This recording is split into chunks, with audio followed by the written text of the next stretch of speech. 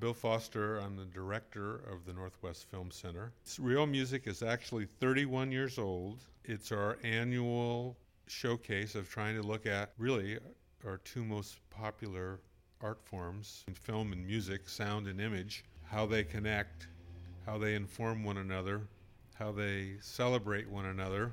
Takes a little sort of core sample, if that's the right word, of how filmmakers are responding to the music that weaves in and out of our lives. Even though the Real Music Festival isn't exclusively about music video in the MTV sense of the term, if you were born before, say, 1985, chances are experiencing music video sounded a little bit like this. Here to perform their record-awarding video, unbelievable 7 straight days. Today, 7 straight days. Yes, that's Carson Daly and his chorus of squealing 16-year-olds on MTV's Total Request Live. I mean, it's absolutely insane. NSYNC TV is about to get underway. Please. Back then, if you wanted to be an R&B star or a rapper or a singer or a boy band, if your video got on TRL, you were set. It meant that the teeming masses of teenage girls and boys were buying your record like mad. I'm Alicia J. Rose. I'm a photographer, filmmaker, and lady about town here in Portland, Oregon. I've really been blessed to work with some of my favorite local artists. So, for example, Laura Gibson. I made a video for her song Le Grand. Menomina. I made a crazy video for their song Taos. The Builders and the Butchers, Loch Lomond, Viva Voce. Corin Tucker Band was the most recent one I did for somebody local who I just love her. But I've also worked with some more well-known bands nationally and internationally. I did a video for Cake, which people get excited about. How did I start? Well, I've been a photographer for a really long time, for the last 15 plus years. And around 2008, I was urged to take the next step to make music videos by my friends in Loch Lomond. Richie Young especially was like, so you've taken all these crazy, beautiful pictures of us. Can't you make a music video? And I was like, maybe I can. And, you know, the truth is I actually learned how to direct and produce when I was in high school. And then I went to college for it. Then I immediately got distracted by music, and I also play the accordion, and I released a bunch of records as my accordion alter ego, Miss Murgatroyd. She's not lying. It's on Wikipedia, and if it's on the internet, it must be true, right? And that just might be the whole point of this. You don't watch music videos on the TV so much anymore. You watch them online on Vivo or whatever the heck that thing is. I think YouTube owns it. There's a tremendous amount of media being made out there, and people know that from YouTube and all kinds of things now. And real music's changed a little bit from the beginning when you couldn't see lots of things, and you didn't have, 30 years ago, you didn't have access to what you have now. And at the time, SLRs, single lens reflex cameras like all the Canons and Nikons that now do HD video, weren't just dropping into people's laps. It wasn't like that in 2008. In the olden days, we walked 10,000 miles for one single Super 8 reel of film. No, we didn't. I was taking a class at the Film Center and I rented it. But it was actually great to do it that way and incredible to work on film. And then my next video was done digitally. That was for Viva Voce. Alicia's made a name for herself not only in Portland but also nationally, and her work will be shown at Real Music through a partnership with the Portland Music Video Festival, which was founded by Dustin Morrow.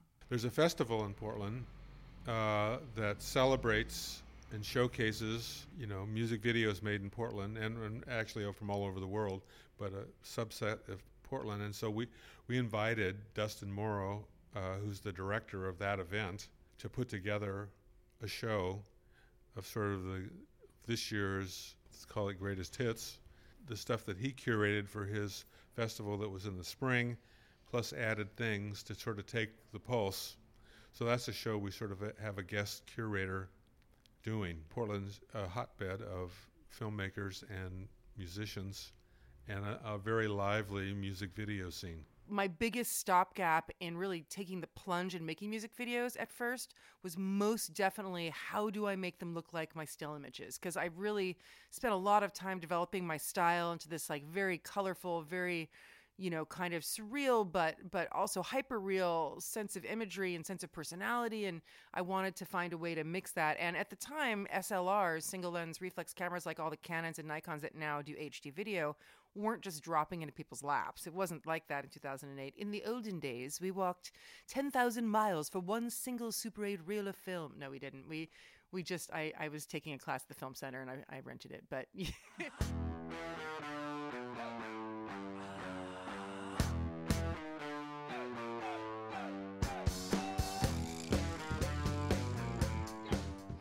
The Cake video, Mustache Man, actually premiered on MTV, which was really cool. I'd never had a broadcast premiere on 120 Minutes, and that made me really excited, especially from my teenage obsession with 120 Minutes. I was like, I did it!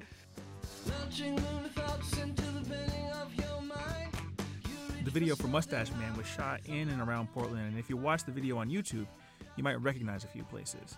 The somewhat loose story is about a man and his mustache in a van that travels interdimensionally. Sure.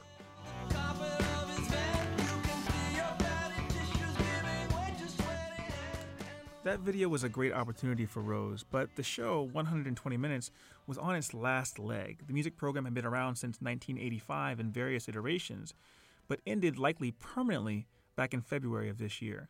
But, to be honest, the premieres that have been more exciting have been things like NPR or, Pitchfork, where that seems to drive the most amount of people to watch stuff, way more than MTV, which, it does, actually. I can't really say that because I think that video in some ways has been one of the most viewed, the Cake Mustache Man video. But, it's also broadcast. And the cool thing about that is it makes it into all these foreign countries. You just don't even know where it goes. So when you go to the internet and you look up a band, the chances are the band will have a video.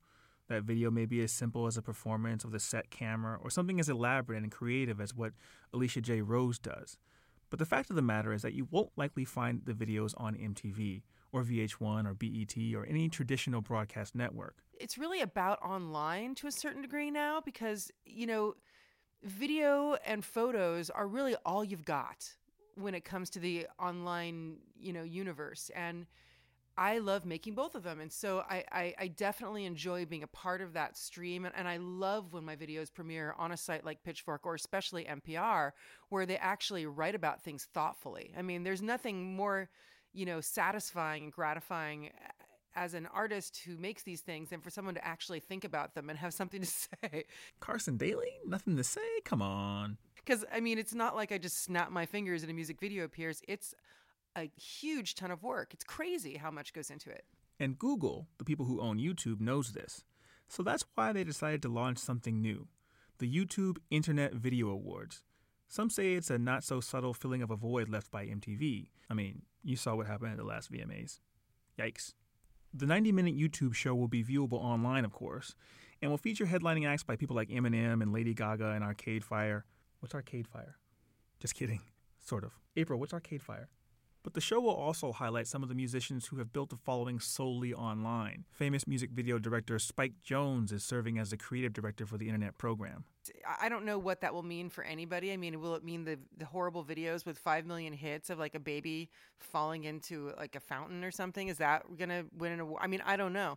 So I don't know how that will roll. It's interesting. I think it's great. And I think that there'll be more and more things like that. And there's already been a lot of music video awards or whatever go on. And the fact of the matter is that the internet is killing the traditional broadcast video star, and it's not looking back. YouTube is looking to capitalize, and who knows? Maybe the desire to hear screeching teenagers will find its way back into the YouTube broadcast. Seriously, it just goes on like this. Like a minute. And this is from the broadcast. This is Total Request Live with Carson Daly.